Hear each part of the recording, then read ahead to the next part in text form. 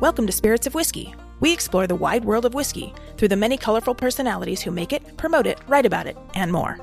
With each podcast, Kerry Moynihan, a certified bourbon steward and bartender, and yours truly, Philip Dobar, director of the Cocktail Collection, interview whiskey's most important names. From high-profile makers, blenders, and ambassadors, to out-of-the-way innovators and remote pioneers. Join us as we discover the people and elements that give the water of life its spirit.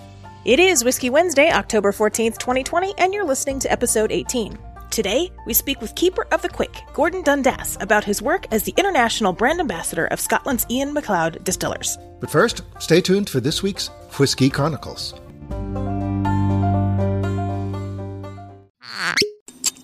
It is said to be that the origin of whiskey dates back to 1000 to 1200 AD in Scotland and Ireland ministries that were lacking in vineyards for grapes. Traveling monks of the era turned to fermenting grain mash, which resulted in the first ever distillation of the modern-day whiskey.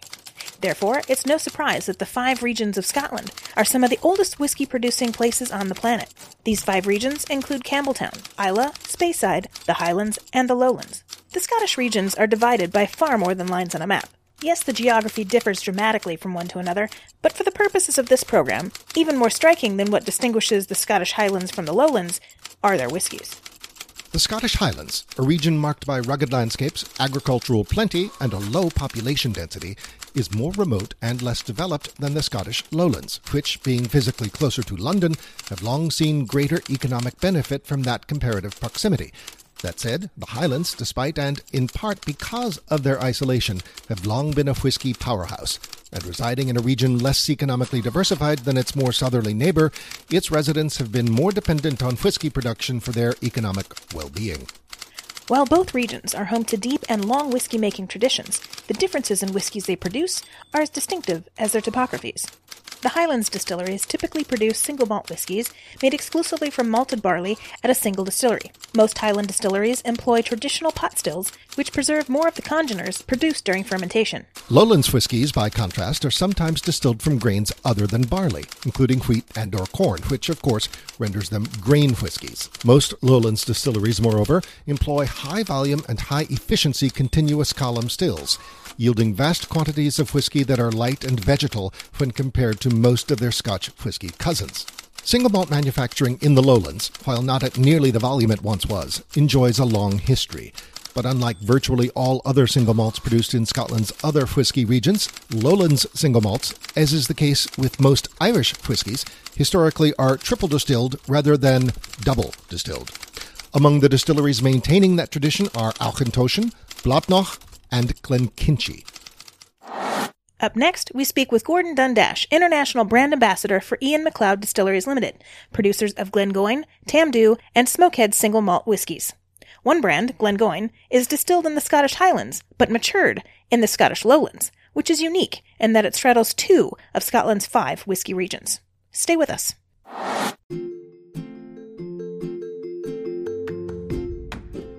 The Center for Culinary Culture, home to the Cocktail Collection and LA Food and Drink Museum, has a YouTube channel that offers a diverse and growing slate of food and drink series, featuring a mix of how-to, lively talk, and culinary entertainment. Already streaming are Culinary Quickies, Le Cocktail du Jour, V is for Vino, and this podcast, Spirits of Whiskey.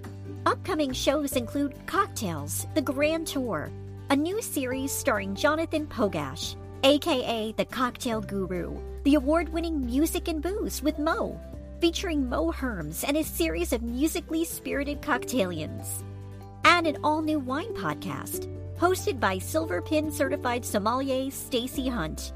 We're streaming culinary culture, so please visit YouTube, search for the Center for Culinary Culture, and subscribe now. The Center for Culinary Culture, telling the story of food and drink, one taste at a time. Today on Spirits of Whiskey, we have with us Mr. Gordon Dundas. Gordon is International Brand Ambassador at Ian MacLeod Distillers Limited. Gordon, welcome. to Spirits of Whiskey. Great to be on. Great to be on. Really looking forward to it. Great to have you. Great to have you on. It is lovely 9:30 in the morning here in California and 5:30 in the evening there. It's 5:38 in Glasgow. It's a nice day as well. Yeah. So You work in whiskey, we hear. Well, I do. Yeah. I mean, that's lucky to be on a podcast called Spirit of Whiskey. well, I would hope. And I work in whiskey. I mean, how did that come about? But yes, I do. And I have worked in whiskey for 17 years now. Okay. So it's been a long time.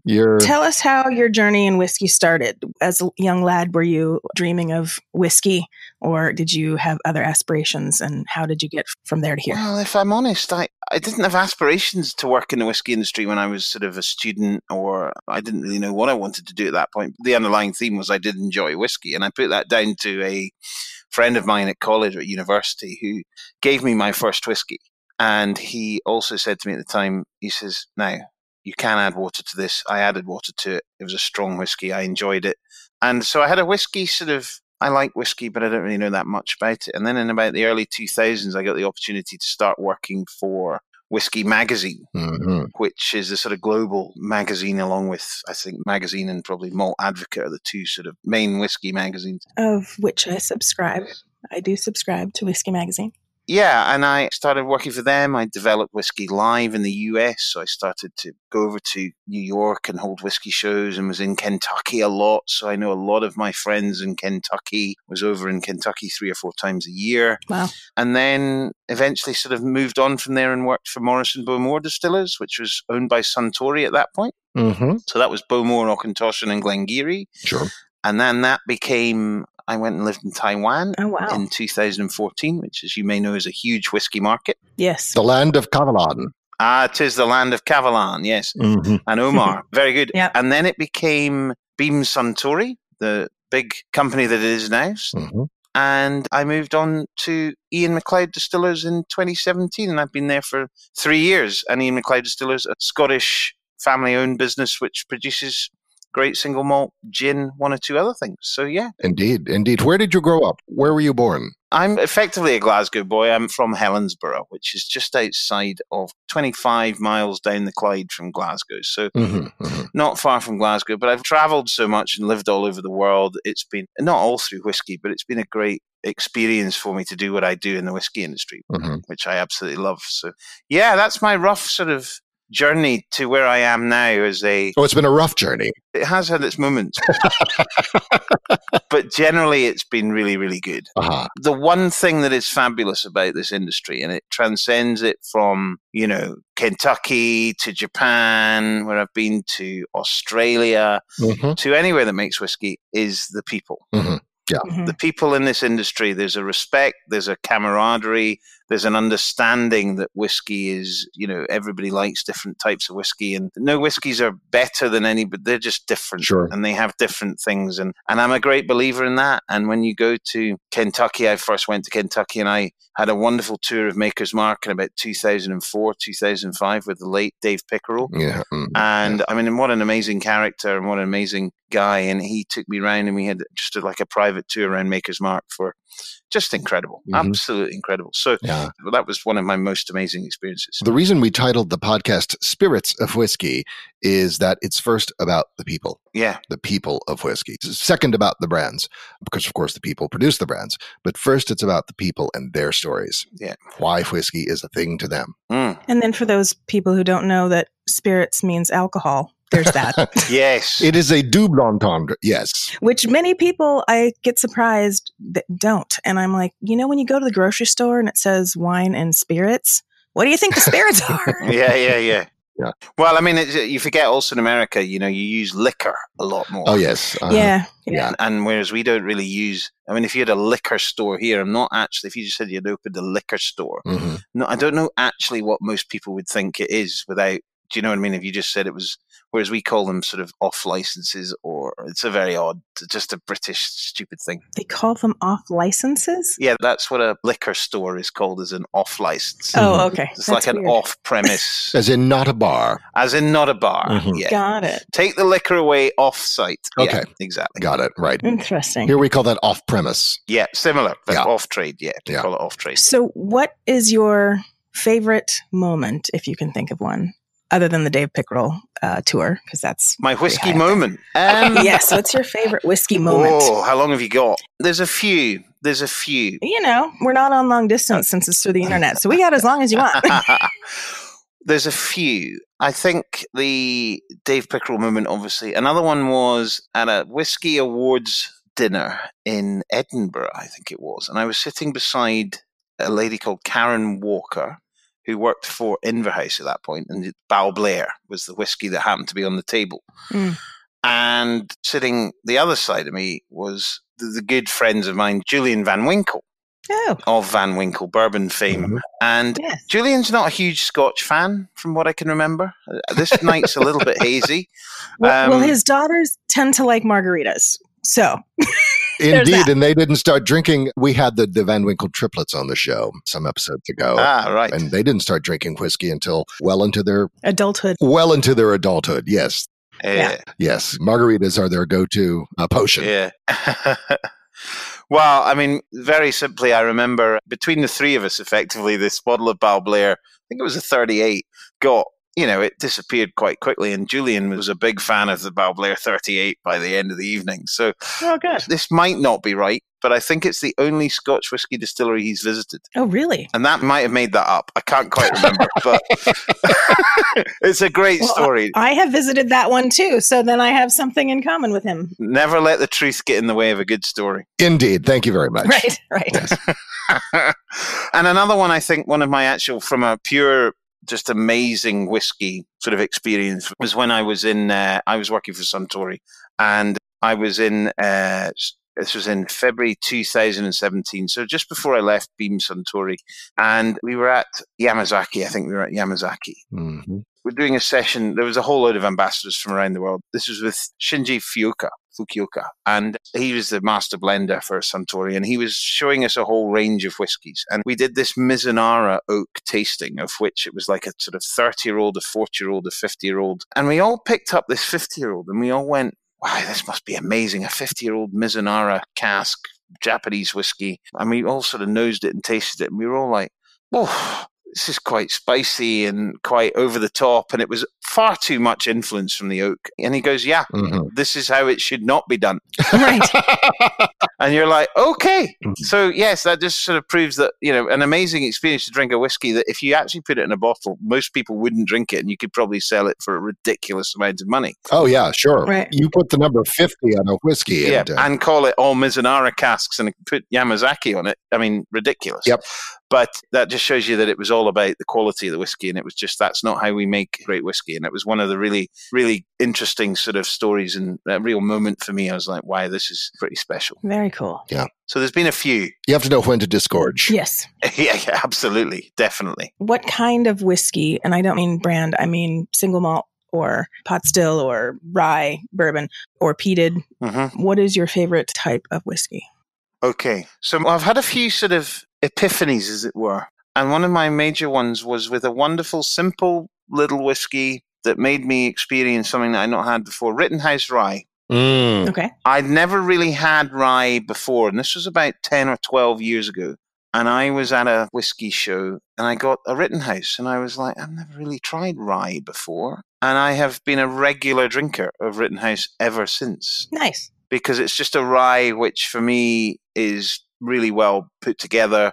It's got that spicy, peppery element that you would expect, but it's not over the top. And I just thought it was a great... So that was my sort of rye moment. Mm-hmm. And for many years, it was among the very small handful of ryes that were in production.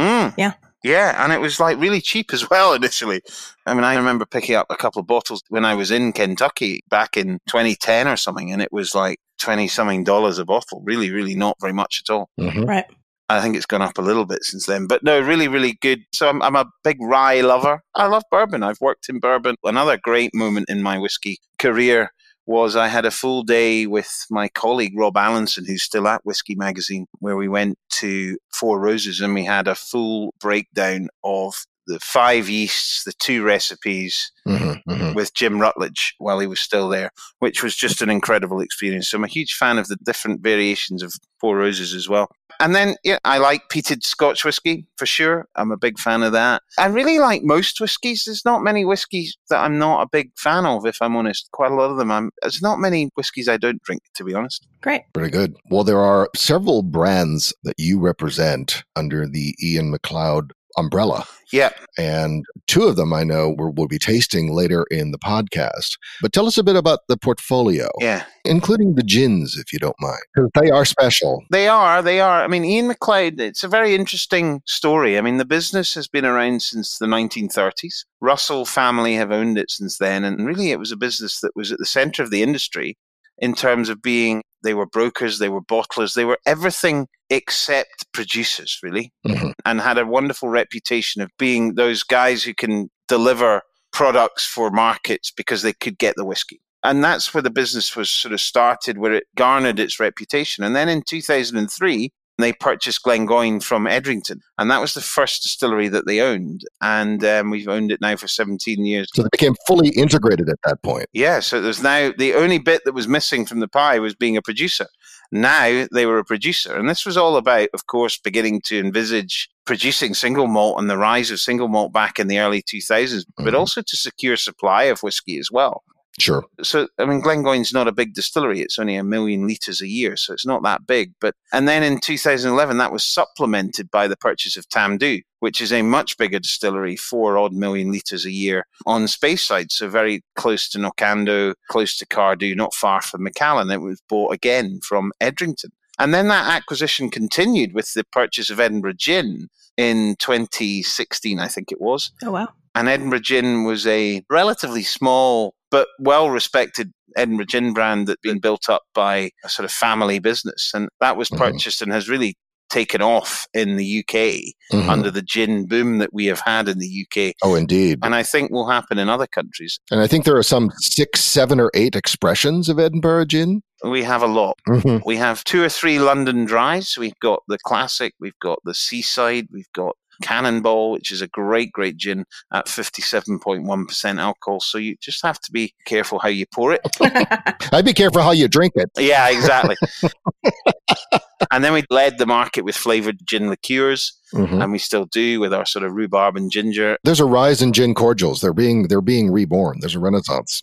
There is. And so the gin category has been really good to us over the last few years, and we're expanding into America and doing more in America with our gin next year and other markets. I mean, in certain areas of the world, gin doesn't really work. So Asia is not a big, but Europe, Sweden, Germany, quite big gin areas. Australia, really big gin market. UK, obviously. And then the final sort of piece in the pie was the acquisition of Rosebank, effectively, from Diageo in 2017. And so that was the purchase of all the brand and the IP and all the remaining casks of Rosebank, and the investment in building a new distillery and visitor centre, which is ongoing as we speak. So it's a very interesting business in terms of how we've gone from, in 17 years, not having any distilleries to now having 3 and about to have 4.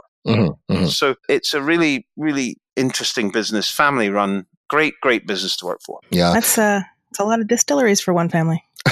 It is, but I mean, that doesn't stop us looking at other opportunities as well. And, we're always looking for something else, and that will be what's the next thing that we will do, innovation, and also looking at other opportunities of maybe other types of whiskies that we can do. There's always something out there, and there's so much. What's really exciting in America and the UK, there's so many new distilleries popping up. Oh, yeah. It's tremendous. Yeah, and there's people that talk much more about particular aspects of production, or talk about yeast, or talk about barley, or talk about mash bills, or talk about warehousing or wood. And all these things come together, and we're always looking for something else, and that's the exciting part of our business. So I love working for them, I have to say. Well, speaking of new opportunities, can you talk to us about Smokehead? Yes, I can talk I forgot to mention Smokehead, yes. Well, Smokeheads, this is a really interesting story, because we'd never had an Islay whiskey. We would love an Islay whiskey. I'm sure we would love to have an Islay distillery, but that's a very difficult thing to do. So one of the things that we had when we got Glengoyne is we decided we'd stick our tongue firmly in our cheek and go to the Islay Whiskey Festival in 2005 or 2006, I think it was. And we basically turned up at the Islay Whiskey Festival, and we had as I said, with our funny head on, basically going, well, why are you drinking all that smoky stuff? why don't you come and drink this wonderful Glengoyne that's got no smoke in it? So we're in this sort of done in exactly the way it should, all very fun and friendly, and they had all the distillery managers on the boat that they had moored off Laphroaig, I think it was, with a pirate's flag up and all this sort of thing. And they had them all on for a drink, and I think it was all taken the way it should be. And I think one of the parting comments of one of the distillery managers was, well, that was brilliant, thank you very much, but don't come back next year. Pretty much what sparked that was on the trip home from that was when Smokehead was born. And it was like, well, we have some Islay whiskey stock because of the broking and all the things that we've spoken about. It's like, how do we use it? And it's like, well, we can't play these guys at their own game because they all have this wonderful heritage. Bowmore, second oldest distillery in Scotland. All these other distilleries are doing it so well and can really deliver that Islay story. So why don't we do something a little bit different and create an Islay whiskey? Right. Single malt, call it from Islay, but actually, let's just talk more about what it does to you, the smokiness, the way that it has effect. Give it a bit of attitude rather than the sort of history and which will never win that game because we don't have a distillery. And that was where it became, and it's really, for the last 15 years, has been a brand which has sort of done very well for us. But recently, in the last 2 or 3, it's really taken off. And I think people like the attitude, they like the style, they like the not for everyone positioning. And it's really going well. So yeah, another great sort of brand-led whiskey. But the quality of the whiskey is great. And what's the ppm in that? Oh, we don't talk about any of that. I can't tell you that. Very good. No. So when you get into ppm discussions, that's exactly the point that it's obviously whiskey which comes from a distillery on Islay. But we don't talk about maturation. We don't talk about really, well, we do. We've got some finishes in sherry casks and rum casks and things, but we don't talk about ppm. We just say it's a very smoky whiskey. So if you're going to call a whiskey Smokehead, it's not going to be a lightly peated whiskey. Well, I would hope. Yeah, it's a heavily peated. Let's go for 50 and 50 plus, Okay. So yeah, but it's That's maybe fair. not Octomore ppm level, but it's 50 plus. Well, Octomore you can smell from across the room. Yeah, Okay. you can. Octomore I can smell from down the street. What are you talking about? Yeah. Not that there's anything wrong with that. No. No, not at all. And, again, another good innovation. But, Indeed. and Smokehead really has flown. And we've just released, started off with a finish in sherry casks. Mhm. And now we've done one in rum casks, which the pack just looks incredible. There's no other single malt that I can think of looks like Smokehead. That's pretty unique. I have another question about the portfolio, and it's the 2 blended whiskeys that are in it, and whether those incorporate single malts that Ian McLeod owns. Well, we have a lot of blended whiskies. Okay. So we do a lot of blended whiskies for certain markets. We do a lot of label stuff. We do a lot of other things. I only know about the 2 that are on the website, on the Ian McLeod website. Right. Yes. Well, we have one of our biggest, important brand for us is King Robert, Mm-hmm. which is a blend that fights in that lower price point, but it does very well for us. It's a sort of 600, 700,000 case brand. So, it's not a small brand by any stretch of the imagination. Mm-hmm. And so King Robert does well for us in the Middle East, the Far East, in travel retail, in other parts of the world. So King Robert is a big, important part of our business and something that we did for years before we had distilleries as well. So it's a big part of what we do. Okay. But we also have another blend, which is a very different proposition, which is called Pig's Nose. And we've got a whole range of different blends. So there's quite a lot that we do. Pig's Nose is good stuff. Pig's Nose is great. Yeah. And it's soft and smooth as a pig's nose. Pig's nose? Why is it called pig's nose? Why is it called that? Because it's got a high malt content. Ah. Blends are not rocket science. Well, they are. They can be rocket science. Let me just, that was the wrong thing to say. Having been on a Hibiki masterclass, blends are not, they are rocket science and they can be. But the point is, in a very simple way, depending on the malts that you use, if you have a higher malt content, so we're sort of 35% on Pig's Nose, you're going to get a very different style and experience to a blend that's got only 10% malt content. Mm-hmm. And that's the point with Pig's Nose. It's got a higher malt content, which gives it a smoother taste. Right. And I was in San Francisco last year for Whiskey Fest, I think it was last. And we went into this, I can't even remember the name of this bar. And his house pour was Pig's Nose. Nice. His house pour of great whiskey bar. He says it's just a great blend. He says, I love it. So it's one of those, it's never going to be a very big brand, but it does it's a little bit quirky, which a lot of people like. Yeah, there was a big push in the LA market about 3 years ago, and I got to sample all of them, and they were very special. Yeah. Very memorable. Yeah, no, definitely. We'll be doing more with it as well. So Pig's Nose is going to be available more as well. So yeah, we've got a whole range of different products as well. There's a lot of history in terms of the products that we have, and certainly we don't have a lack of brands, put it that way. Mm-hmm. Well, good. Yeah. Good. Yeah. So I'm kind of looking at these bottles in front of me, Yeah. and I think it's time. Okay. First off, they're gorgeous. Yes. And the person who dropped them off said, that's the first I've seen of the new packaging. Ah, right. There you go. Fantastic. Can you talk to us about these two brands, Glengoyne and Tamdhu? Yes. So which Glengoyne do you have? Sorry, I can't quite remember which one we sent to you. The 12. Sure. We have the 12. So you have the red box, is that correct? Yes, we have Glengoyne 12 and the Tamdhu 15. And you have the Tamdhu 15, right, in a red box. Yes. Well, there was no box. Yeah, there's no box. Oh, sorry. Okay. We got unbuffeted glass. Okay. Well, yeah, we basically rebranded Glengoyne not about 3 or 4 weeks ago. So it's very new. Mm-hmm. Glengoyne, as I said, distillery, it's about 25 minutes from where I'm sitting at the moment in Glasgow. So it's not far from Glasgow. Uh-huh. And there's a wild ghost. There is a wild goose on the label. Oh, on the way to, okay. There is a wild goose, and that's because Glengoyne means Valley of the Wild Geese. Indeed. So that is the name. That's what the name means. And it's really just due to a lot of migrating geese go through that area, very near the West Highland Way. And a small distillery, beautiful, picturesque distillery. Looks, if you could envisage what a Scotch whisky distillery looks like, Glengoyne is it. Mm-hmm. Mm-hmm. And not big, can't expand it at all. The interesting thing, and I'd love to say this is what makes us unique and different, but it's not actually that true, but I'll tell you anyway, is that Glengoyne is located right on the southern border of the Highlands. Mm-hmm. So the distillery sits on the north side of a road, Mm-hmm. and the road is the Highland to Lowland barrier in terms of border. Oh, wow. And the warehouses sit in the lowlands. Now, I would love to say that because we mature our whiskey in the lowlands, and it doesn't make any difference to the whiskey. It's 50 yards, but it's a great story in terms of the historical. Sure. I think it's the only distillery in Scotland that actually sits across two of the regions. So what region do they say you're in? Highlands distilled, lowlands aged. Yes, but it is a Highland whiskey, yeah. Okay. Matured in the lowlands, for sure. Mm-hmm. But I mean, the key thing about Glengoyne is, and the thing that we've really focused on with this rebrand is that whenever you go to that distillery or wherever you understand a little bit about how we make our whiskey, you understand how important time is, or actually maybe how unimportant time is. And what I mean by that is, we all know if we were to go to 10 different distilleries in Scotland in a day, and we were to explain to some people in Scotland, what was the main difference, because we all use the same ingredients pretty much. We all use similar waters. We all use similar yeasts, right? Similar barley. So one of the major drivers that's really different is the shape of the stills. That's what drives a bit of the flavor differentiation between one distillery and the next distillery. But one of the things that we focus on is actually how we heat those stills, and how the fact that if they're heated slowly and heated up to the boiling point of alcohol, which I'm going to have to go into centigrade here, is 78.3, which I think is about 170 Fahrenheit. And you hold it there, you literally simmer. You simmer your low wines, you simmer your second distillation. That means it takes longer to get through the stills, means more copper contact, more reflux, and more, ultimately, fruit.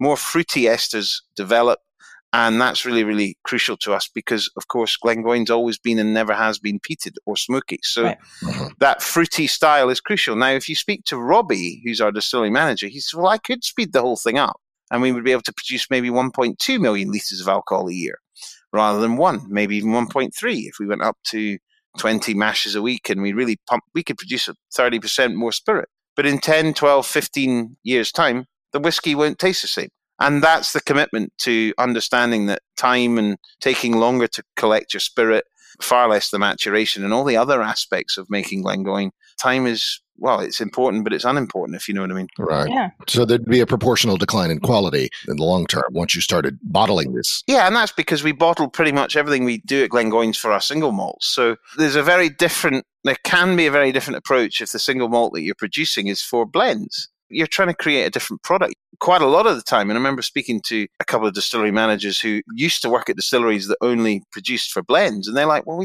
it's not the same. You're effectively a component here, and it's going to go into a particular type of cask. So actually getting it through the system is really, really important. Mm-hmm.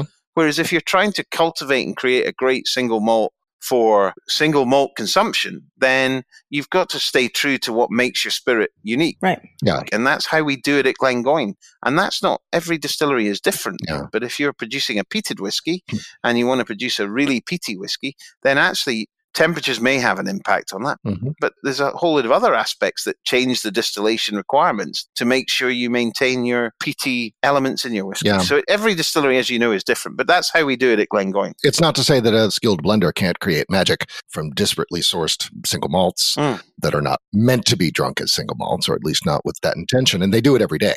But yeah, very much hear what you're saying. Yeah, and that's the crux of Glengoyne, is that time is honoured. We have a range as well from 10 up to a 30-year-old whiskey. So we do have a lot of age statements. We do fully mature as well. We use natural colour. So when you buy an 18-year-old, there's probably 20-year-old whiskey in there as well. So because of all those different aspects. But that comes from the family business. It comes from Leonard, our owner. It comes from the attitude of the business about how whiskey's made. And that's really, really exciting for somebody like me to come and talk about, because it's such a great range of subjects, such a great array of things to say, well, this is why we are different to other distilleries, or this is how we do it, and this is what's important to us. That's wonderful. Carrie, do you think we should taste this before we move on to the Tom Dew story? I think you should. I already started tasting it. Okay, very good. All right. I've already poured. This I know. All right. Yeah, so the 12-year-old is the one whiskey which we really use in our core range, which uses any first fill bourbon casks, which is pretty rare. If you think of the use of bourbon casks in Scotch whiskey, Right. there's about 90% of Scotch whiskey is matured in bourbon casks of some form. Right. We use a lot of sherry casks at Glengoyne. We always have done. We always will do. But this particular whiskey has about 20% of its casks that we use are 12-year-old bourbon casks. 20% are European oak sherry casks, so that's the first fill element of this whiskey, and 60% 12-year-old casks, at least that we've used before, so refill casks. So this whiskey, for me, it has a real zestiness on the nose. Yes, definitely. It's got a sort of gentle spiciness on the nose as well, but it's, of course, there's a hint of the vanilla, but there's a richness from the sherry casks as well. I find it interesting how light the color is with all those different barrels that you just mentioned. Yeah, well, I mean, it's natural color. So, and we're using really, really beautiful sherry casks from Spain, which we'll talk a little bit about maybe a bit later. But for me, if I was to say to somebody, there's a few whiskies you would say would be a good example for this, but if you were to say to somebody, never had single malt before, but I want to try it, this is one that I would go for. Oh, for sure. We have friends down the road at Auchentoshan, a nice lighter style whiskey, different to Glengoyne, but that's the sort of whiskey that you would say. And this is a really good, approachable style because of the way that we've done it. And I'm a big fan of this whiskey, huge fan of it. Yeah, it's not too spicy, it's not too hot, it's very well-rounded. Right. And when you drink it, you get the sweetness further forward in the palate. Yes. So you get a little bit more of that sweetness at the front. That's the American oak coming forward from those bourbon casks. But there's still a bit of that sort of dark, fruity richness, brown, sugary element in there, a bit of that oak spiciness. It's very, very rounded whiskey. It's beautiful. Can you talk to us about the barley? Golden Promise. Not anymore. We don't have to use this bit. No. No, it's fine. It's fine. Very upfront about it. We've got nothing to hide as a business. And it's very refreshing. We tell you that we don't use caramel. We'll tell you the cask makeup. We'll tell you all the things that most people want to know. So it's Golden Promise free. Yeah, I mean, Golden Promise, barley's work they sort of have a shelf life. Mm-hmm. And Golden Promise sort of stopped being used in probably around about the turn of the millennium, really. Mm-hmm. So maybe in our sort of 18s and 21s and 25s, they may have been made with Golden Promise. But now, Glengoyne is very much, there's a whole range of different sort of barleys which are used around the industry. And certainly used to be Optic in the mid sort of 2000s. A lot of Optic barley was used. But we're using Laureate variety at the moment. And really, when you're producing single malt, your major influence, and I mean, obviously barley does have an influence ultimately. How big the influence is on a final whiskey is up for debate, but you're looking for yield in terms of how many tons of how many litres of alcohol you're going to get per tonne of barley. So Laureate is what we are using at the moment, which is probably widely used around the industry in Scotland. And it's producing a yield of probably around about 410 litres of pure alcohol per tonne. All right. Wow. So that's how, if you go into a distillery and you go, what's your yield? Your distillery manager will go, well, only 408 this week. Or he might go 418 and looking really happy. And it's generally, that's the sort of standard figures, somewhere between 405 and 420, depending on the quality of the barley, the nitrogen content, all those sorts of things. Okay. So that's how we evaluate the barleys that we use. And we're using Laureate at the moment. All right. Very good. And do you use at both distilleries or just at Glengoyne? I'm pretty sure we'll be using that across both, yeah. All right. It was interesting when I used to work at Bowmore, they used to use one variety for the malt that they produce, and they used a different variety for the malt they brought in, because certain varieties work for different things. Right. Well, I'm ready to go to the second. All right. So let's do Tamdhu, shall we? So Tamdhu really has been matured solely in sherry casks from start to finish. And that's down to producing that old style sherry Speyside whiskey that a lot of brands don't do anymore because of the availability of sherry casks. So we've made a conscious decision with Tamdhu to produce less because of the availability of casks, but to produce something that is wonderfully premium, brilliant tasting, giving an experience to the consumer that's very different. So when you taste this beautiful 15-year-old, you notice that richer, thicker mouthfeel that comes from the sherry casks. Yep. I have one word for this. It's glorious. It is glorious. It is. It is a fabulous whiskey, and it's bottled at 46% as well, which was really important for us. Simple things as well. The bottle is stunning. Yep. The bottle is based on the Victorian era. It's not a very old distillery. It's only 1897, so we can't talk about being very old. We can't talk about, we're not the prettiest distillery in the world, but hey, it doesn't matter as long as you make great whiskey. Do you guys have a tour system going on there too? Nope, you can't visit Tamdhu. That's really down to, if you'd rather spend the money at the moment on casks and all those types of things, rather than producing a wonderful visitor centre when Macallan is 5 miles down the road with its wonderful visitor centre, and we're surrounded by visitor centres of brands which probably are better known than us. Tamdhu is akin to Brigadoon. But I want to go. Can you get private tours by knowing somebody?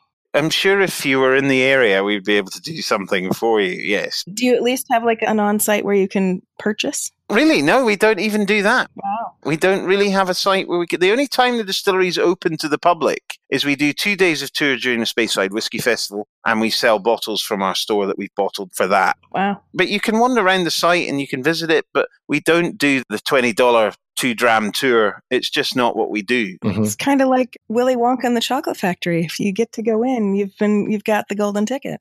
Yeah, a little bit. Yeah. Well, if you get to go in, if you are lucky enough to get a tour, you get a tour with Sandy, who is the distillery manager. Oh, fantastic. And so you will get the full experience, but we're not open to the public. I liken it to Brigadoon. Its existence is rumored. Yeah, no, absolutely. As a whiskey, it really is a stunning, stunning dram. And as I go around the world saying to people, you may not have heard of Tamdhu, but when people taste it, people are a bit like you've just said, this is unbelievable. It's so good. And the conversion rate is fantastic. But we only have so many stock. It's on allocation, this brand, pretty much at the moment. Yeah. And we're nursing it down. We're a snowball on the top of a hill, really, and we're just sort of easing over the edge and slowly picking up. And it's a really, really exciting time for Tamdhu. So it's a brand I didn't even know that much about. Funny you use the word hill, since Tamdhu means... Little dark hill. Little dark hill, yes, indeed. Yeah. Is it dark? Yeah, in a sort of, it's got a slight evil connotation, that word. Yeah, dark in an evil way. But yeah, that's what it means. As in a troll. A troll lives thereupon. Yeah, I think that sort of element. Yeah, there's a troll that lives there. But it's such a wonderful whiskey. It's such a great one too. There's something special about the malting floor at Tamdhu, is there not? Well, there was. Oh, another one. I'm behind the curve on both brands. No, not at all. No. So when it was owned by Edrington, it was producing malt for quite a lot of brands using its Saladin boxes. So I'm going to explain what Saladin box is, but it was producing malt for Macallan, it was producing malt for Glenrothes. It was a big ability to produce malt on site at Tamdhu. A Saladin box is very simply very different to a malt floor. It's simply a box that you fill with barley. It will germinate and it will be rotated and aerated and all that normal thing that you would see, but it's done by paddles in a box, and it's a big sort of small swimming pool size sort of thing. Oh, so nobody gets monkey shoulder. Nobody gets monkey shoulder. No, that's the point. There is no monkey shoulder and no turning of the barley. And well, William Grant got monkey shoulder. They do have monkey shoulder, yeah. And for those listeners out there, I'm not talking about Monkey Shoulder by William Grant. I am talking about what Monkey Shoulder by William Grant is named after. Yes, the physical malady. Yes. Right, which is the physical injury of with this guy's like shoveling this stuff for days on end, how their shoulders kind of start to look like monkey shoulders. Correct. And so, yeah, none of that is there anymore. When we took over the distillery, the cost to bring all that back was just astronomical. So we use a third party to bring in our malt. Understood. So is the whole thing gone, or is it just sitting there as it's gone? Yes. It was very ugly as well. So it has gone, yes. It's been knocked down and gone completely. But these boxes were being used up until 2008, 2009. So I don't think Saladin boxes have been used up until that's the latest they've ever been used, I think, in the industry. So can we go back a little bit and talk about the sherry barrels? Is that the only barrels you use, or do you finish them in anything else? Or nope. Yeah, see, that's what I thought. So Tamdhu, we went to Spain.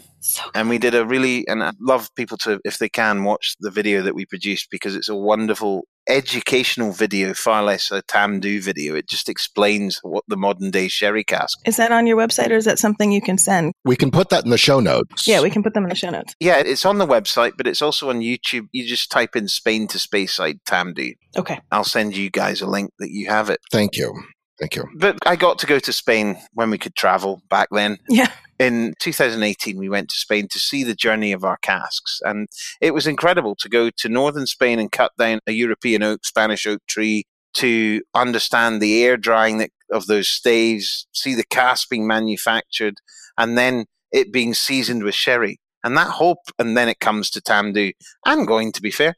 That is a 6-year process. Oh, I'm sure. So 6 years of preparation of our casks. And so the casks that we use solely at Tamdhu are either European oak Oloroso seasoned casks or American oak Oloroso seasoned casks. Those are the two types of casks that we use. That is simply all we use. The American oak, they refill or they're first fill? No. They are newly manufactured casks using virgin American oak that's come in either logs or staves into Spain. Wow, cool. So they go through exactly the same process. They're not a bourbon cask. They've never had any bourbon in them. They've never been charred. They've never been anywhere near a cooperage in America. It's simply American oak that is imported into Spain from America and goes through exactly the same process, the 6-year process, the European oak from northern Spain goes through. So the sherry goes in the cask without being charred, and then when it's discarded, do you char the barrels then, or you just don't char them at all? No. So what happens is, after about 3 years, having done the air drying of the staves, which is really important, the casks are manufactured in a cooperage, and they're toasted at a much lower temperature than a bourbon barrel. Okay. They're toasted for about 30 to 40 minutes. Both types of oak, 2 different casks, American, European. They're toasted for about 30 to 40 minutes. Then the Oloroso sherry will go into those casks, and it will sit in there for 2 years plus, and it will go in and out of those oaks for that period. It will take out tannins and unwanted compounds. Then the sherry goes back to the producer that we've rented it from, effectively, and they will decide what they do with it, and we will take the casks back to Scotland. So the casks, when they come together in the cooperage, do they use staves from both into one barrel, or they keep them separate? No. Okay. No. So it's one set of staves in one cask and one set of staves in another cask. So we actually get our European oak from one cooperage, we get American from another. Do you know what dictates the choice of Spanish oak versus American oak? Or is it a matter of supply? Well, hugely, it's supply as well as cost and things like that. So European oak is expensive not because of a lack of sherry, right? Because the sherry that we use is being manufactured for seasoning. Ah.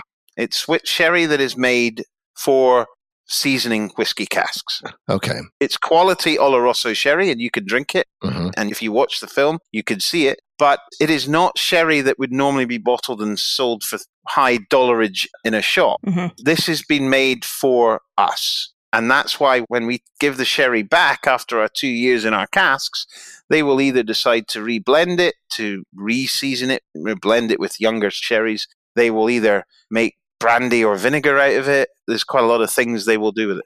Mm-hmm. Yeah.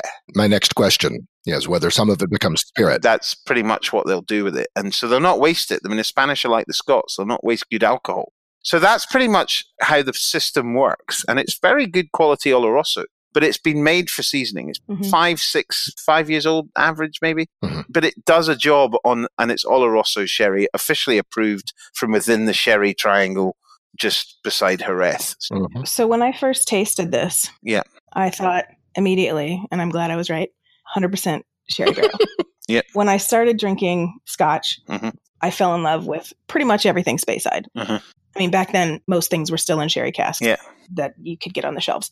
And as years have gone by, I've been noticing less and less sherry flavor. Yeah. Not that it's bad. I still like everything that I'm drinking, but I have definitely noticed less sherry. Mm. And then when I tasted this, I was like, oh, my sherry's back. Yeah. Just beautiful. And the legs on it are gorgeous. It's got a great mouthfeel. Yeah. Oh. It's a great whiskey. It's presented beautifully as well. Natural color, obviously. Mhm. Why would you want to color beautiful whiskey like that? No, this is a beautiful amber color. Yeah. It's very... And we decided that what's so great about this whiskey is its maturation that delivers this unique style. And so that's why we did this Spain to Speyside video. We did this campaign about everything's matured fully from start to finish, not finished in sherry, just matured the whole time in sherry. So we have a 12-year-old, a 15-year-old. We also have a batch strength edition, which is a high strength edition. Mhm. But what's very interesting is if I was to deconstruct that 15-year-old and I was to pull out a 15-year-old American oak sherry cask and a 15-year-old European oak sherry cask that would normally be married together for that whiskey, you would see firstly the huge difference in color between the two.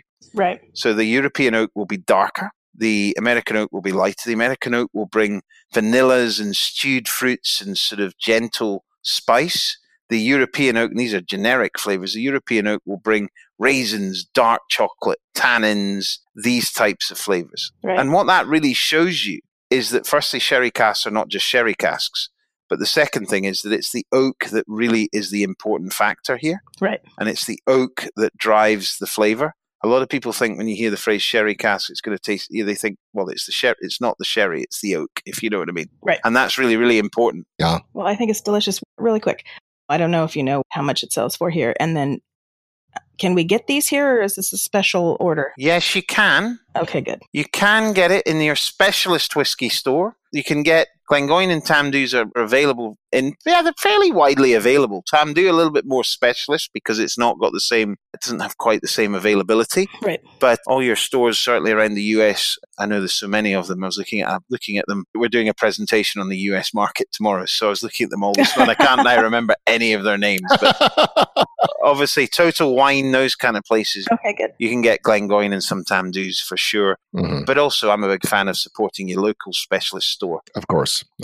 and they will be in there as well. So, and also on Reserve Bar as well. No, Reserve Bar. Okay. Okay. And what's the retail price, if you know, for America with our... Price point, range. Yeah, good point. Now you've got me going. It depends, I guess, which state as well. But Yeah. the 12-year-olds somewhere about the. I'm really not very sure. I should have researched this. About $60. Okay. Okay. That be right? That's not centigrade. No, that's definitely not centigrade. No.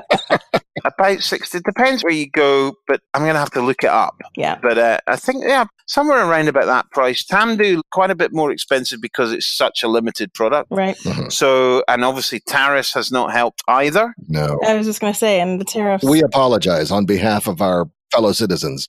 Well, as I keep saying when people do apologize, I'm like, well, yeah, but we've done the same to bourbon here. So, Well, yeah, because you're retaliating, which is fine. no, you retaliated actually, but you were allowed to. But my point was, I mean, this is just what shows the short-sightedness of it all. You just need to look at what's going on in the world at the moment. Everybody's trying to make the best of a really bad situation. And you have two markets where they have tariffs that affect small businesses like us as a result of Boeing and Airbus. And you are just like, this is what's wrong with the world. Right. I mean, really.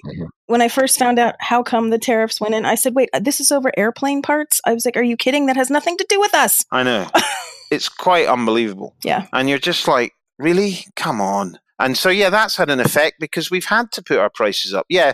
So about $60, $62 for the 12-year-old. We've got a 10-year-old that sort of around about sort of $50, and we've got 18-year-old that's probably a little bit up from that. But we've got the full range up to a 30-year-old, should you wish to, over $1,000. Wow. Should we used to take out a loan to seek Why financing? didn't you send us that one? Well, it didn't make it out of my house, I'm afraid. It's been embargoed. Yeah, it has. But no, and Tamdhu, as I said, you'll find it's a little bit more limited, but beautifully presented. Great gift as well to your sherry cask whiskey lover. And yeah, I think the 15's around about $140, something like that. Wow. I have to say it tastes that way. Yes, it does. It absolutely does. It's not your average 15-year-old. Yeah. It's a very, very beautifully crafted whiskey. It's a prodigy. It is. Mm-hmm. It is. And I've been drinking these since you sent them because I had to package some of it to go over to Chef Louise. So I was like, well, they're already open. So, and I can hardly put the 15 down. It is so. It's beautiful, isn't it? Yeah, it's exceptional. Yeah, it's beautiful. So it's a joy to represent these brands and everybody who in our little family business that puts in their hard work of making them. It's a great team effort to produce really good quality whiskey, which we're overjoyed about. Yeah. Shall we talk cocktails? We shall. Okay. Cocktails. Cocktails. I love a cocktail. I love a cocktail. What is your go-to? What are your go-tos? Have you a category? Is it a stirred aromatic, as is the case with, I think, most of our guests? Or talk to us. I'm a very simple cocktail guy. I come from Glasgow, where a gin and tonic is a cocktail, or was. Mm-hmm. It still is. It still is. Yeah. I mean, I think for me, my favorite, I love the highball. I wish the world would take the highball and run with it more than they do, the whiskey world. Okay. That's not an answer we get very often. Yeah. The whiskey highball is one of the best possible drinks you could ever have if you pick the right malt. I'm going to agree with you on that. So even the Glengoyne 12-year-old is a great one. Yeah. You need a lighter style whiskey. I would not use a Tamdhu 15. Oh, no. But you need a lighter bourbon matured. I would not put a Tamdhu 15 with anything. No. Just by itself. No, I'd agree. But that sort of lighter, sort of zestier style whiskey works really well with some quality soda, some lovely ice in a tall glass. That is whiskey heaven for me. Mm-hmm. And again, it comes a bit out of my Suntory time. Oh, Suntory is very big on the highballing their whiskeys. Yes, they are. Yes. Huge on highball. And, they produce some lovely highballs in Japan, whether it's a Nikka highball or a Suntory highball, a Kakubin or a just wonderful, wonderful drink. It really is such a great way to drink whiskey. And so I'm a huge highball fan. And I'm a big whiskey sour fan. Wow. If I'm honest, I love a whiskey sour with the egg white and all that in it. It's just one of my go-to drinks. I like that sort of soury style. Cool. And my key thing about a whiskey cocktail is make it with whiskey that you can still taste at the end. Oh, sure. Yes. Sure. And I think what's great is a lot of the places that expend, they really are, and some of these mixologists now totally understand the whiskey so well that they can produce a cocktail that just raises certain aspects of the whiskey taste, and you're just like, that is incredible. It enhances it, indeed. Yeah, exactly. Yeah. They say never cook with the wine you wouldn't drink. Yeah. Never cocktail with the spirit you wouldn't drink. No, absolutely. Absolutely right. And, bourbon cocktails, the bourbon's very sort of bold in its flavor, and Scotch generally a little bit more reserved in its sort of style. If you're working really, really from a high-end cocktail, even a cask strength Scotch can really deliver something that is pretty spectacular in maybe even a more historically American style cocktail. Mm-hmm. Mm-hmm. So just great whiskey. And I also had once, and I have to say this was an experience that one of my favorite cocktails I ever had was in a bar in Frankfurt, and it's called Rumors. It's a hotel. It's called Rumors. Was it Frankfurt, Kentucky or Frankfurt, Germany? No, Frankfurt, Germany. Frankfurt, Germany. Okay. Frankfurt, Germany. Yeah. And it's basically a circular bar. And I sort of challenged these guys to make a cocktail with a whiskey I was representing at the time. And this guy came up to me and said, try this. And it was a Bowmore 15. So it was a Bowmore that I was drinking at the time, or talking about, which was a sherry cask finish. So finished in sherry cask. And it was a Bowmore 15 Negroni.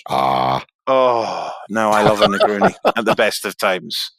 But that's the best Negroni I've ever had. I had one with a couple of nights ago. Yeah. It's such a great taste of Negroni. Yeah.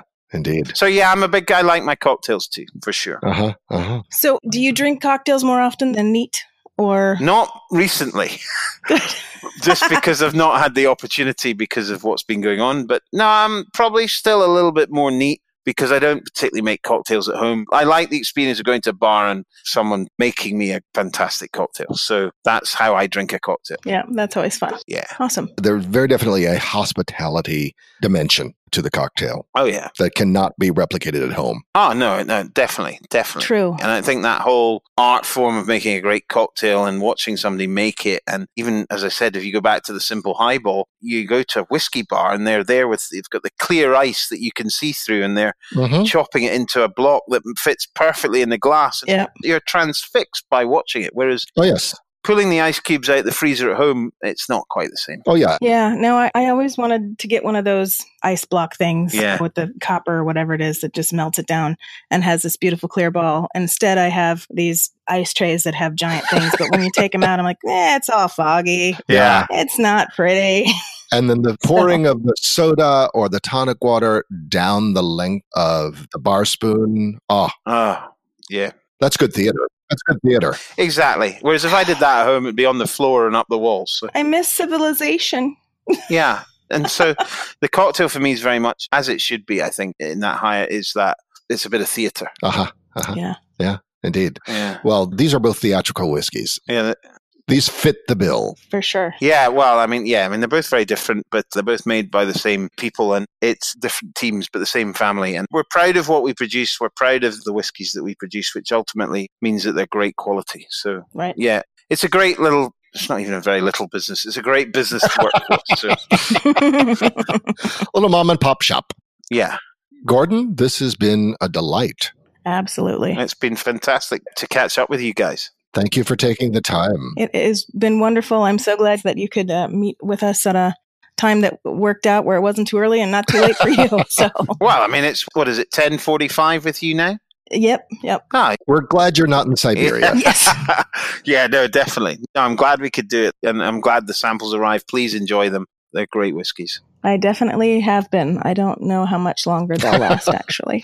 I just cracked both, so I will be nursing these. Well, He gets it easy because I always have to give our samples to Louise. And once I open it, then I'm like, oh, well, now I have to have some.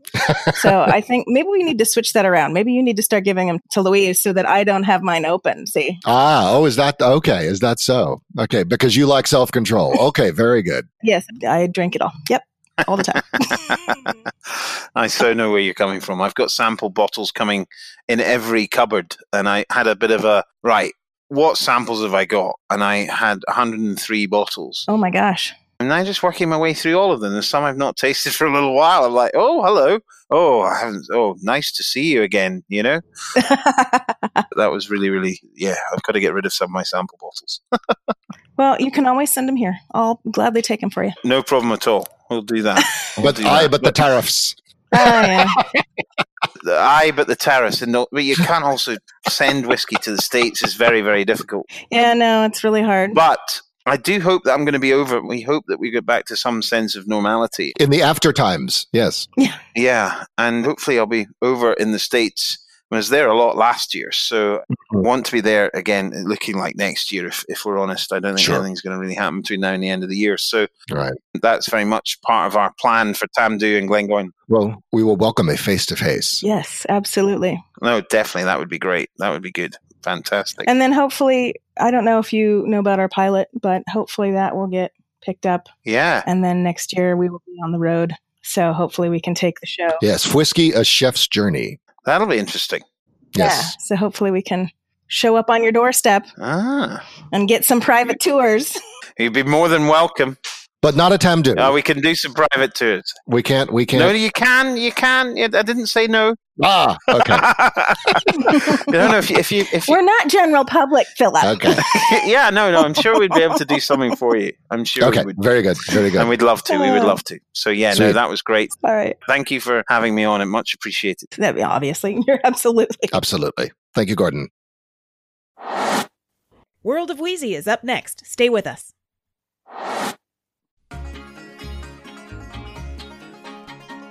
Hey, do you like whiskey, food, and adventure? I do. Hi, I'm Carrie. I'm Philip. I'm Louise. I'm the chef. Chef Louise Leonard, as in our World of Wheezy segment host here on the podcast. And Whiskey, A Chef's Journey. That chef. That's right, the project that started this very podcast. The series stars our very own chef, Louise Leonard, winner of Emmy-winning The Taste on ABC. And explores and connects the worlds of whiskey and food, city by city, country by country. Would you like to see this spirited culinary adventure on a TV near you? Well, you can by helping us finish the pilot episode through our crowdfunding campaign. For more information, including behind-the-scenes photos, videos, and incentives, And to make a pledge, visit our website, whiskeyashefsjourney.com. now. Well, I think it's a cheers to that. Let's. Cheers.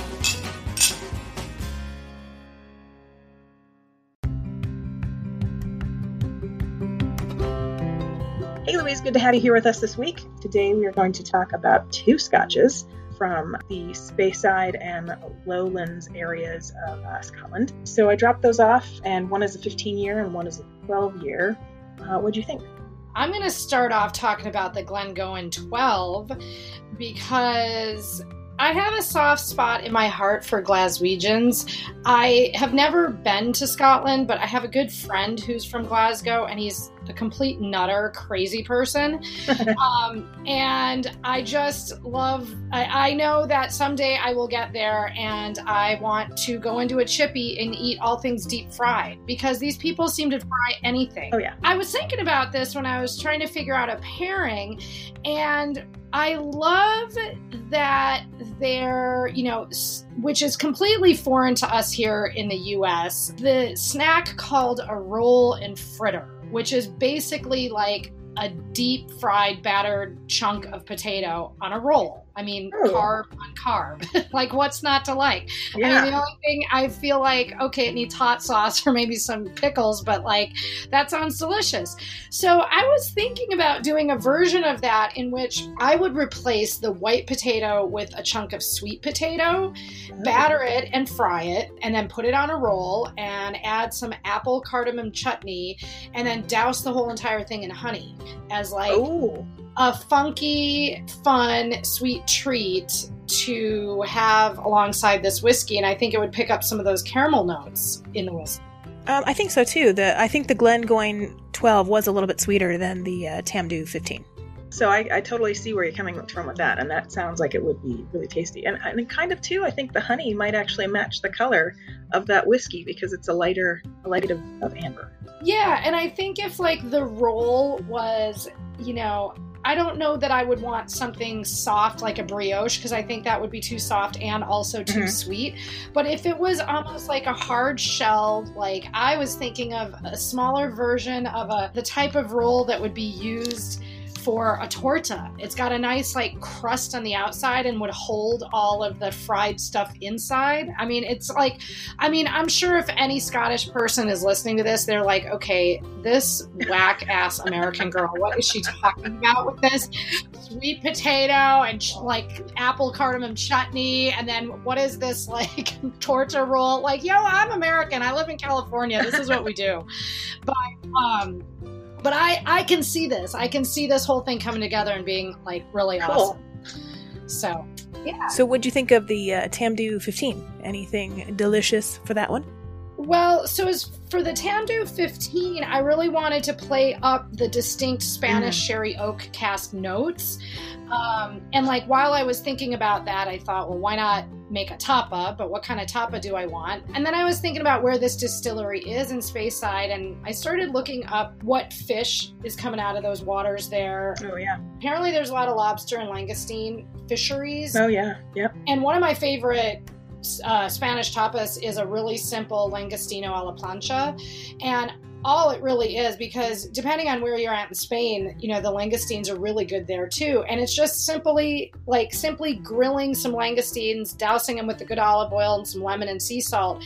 And then I was thinking like, well, I would probably skewer them if I was doing this and add some padron peppers to it as well, because padron peppers are a fun little green pepper. They're similar to the Japanese shishito pepper in that like every fifth one is hot. Oh, interesting. Most of them are mild, but if you get a bowl of them grilled and you're snacking your way through them, you're like, oh, the sixth one was hot. Okay, now there's a party in my mouth. So I think it would be very fun to have the two of, the sweetness from the langoustine, a little bit of the Patron peppers, along with the Scotch whiskey, I think would be delicious. Well, I'm going to let Gordon know that he should stay and listen to this coming up, because he was excited to hear about what you were going to come up with for this. Oh, okay. Well, I hope he's all right with my pairing.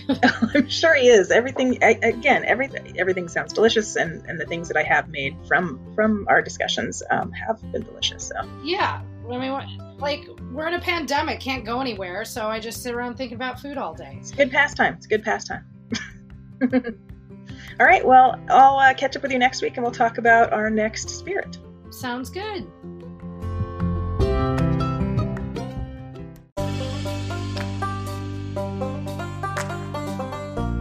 For show notes on today's podcast, please visit our website at spiritsofwhiskey.com. That's whiskey with an E. We'll include links and supporting documents from today's Whiskey Chronicles, as well as tasting notes and recommendations from today's World of Wheezy. As always, you'll see upcoming topics, a guest roster, and links to past shows. Thanks for joining us. Until next time, Salam. Slunchava. You can become a sustaining supporter of Spirits of Whiskey by making a monthly donation. Just visit the Spirits of Whiskey page at anchor.fm. That's anchor.fm/spirits-of-whiskey and click on the support button. And if you really like us, give us a 5-star rating and a review. Thank you. Spirits of Whiskey is produced by First Reel Entertainment and the Center for Culinary Culture, home of the Cocktail Collection, and is available via Anchor, Apple, Google, iHeartRadio, Spotify, and wherever fine podcasts are heard.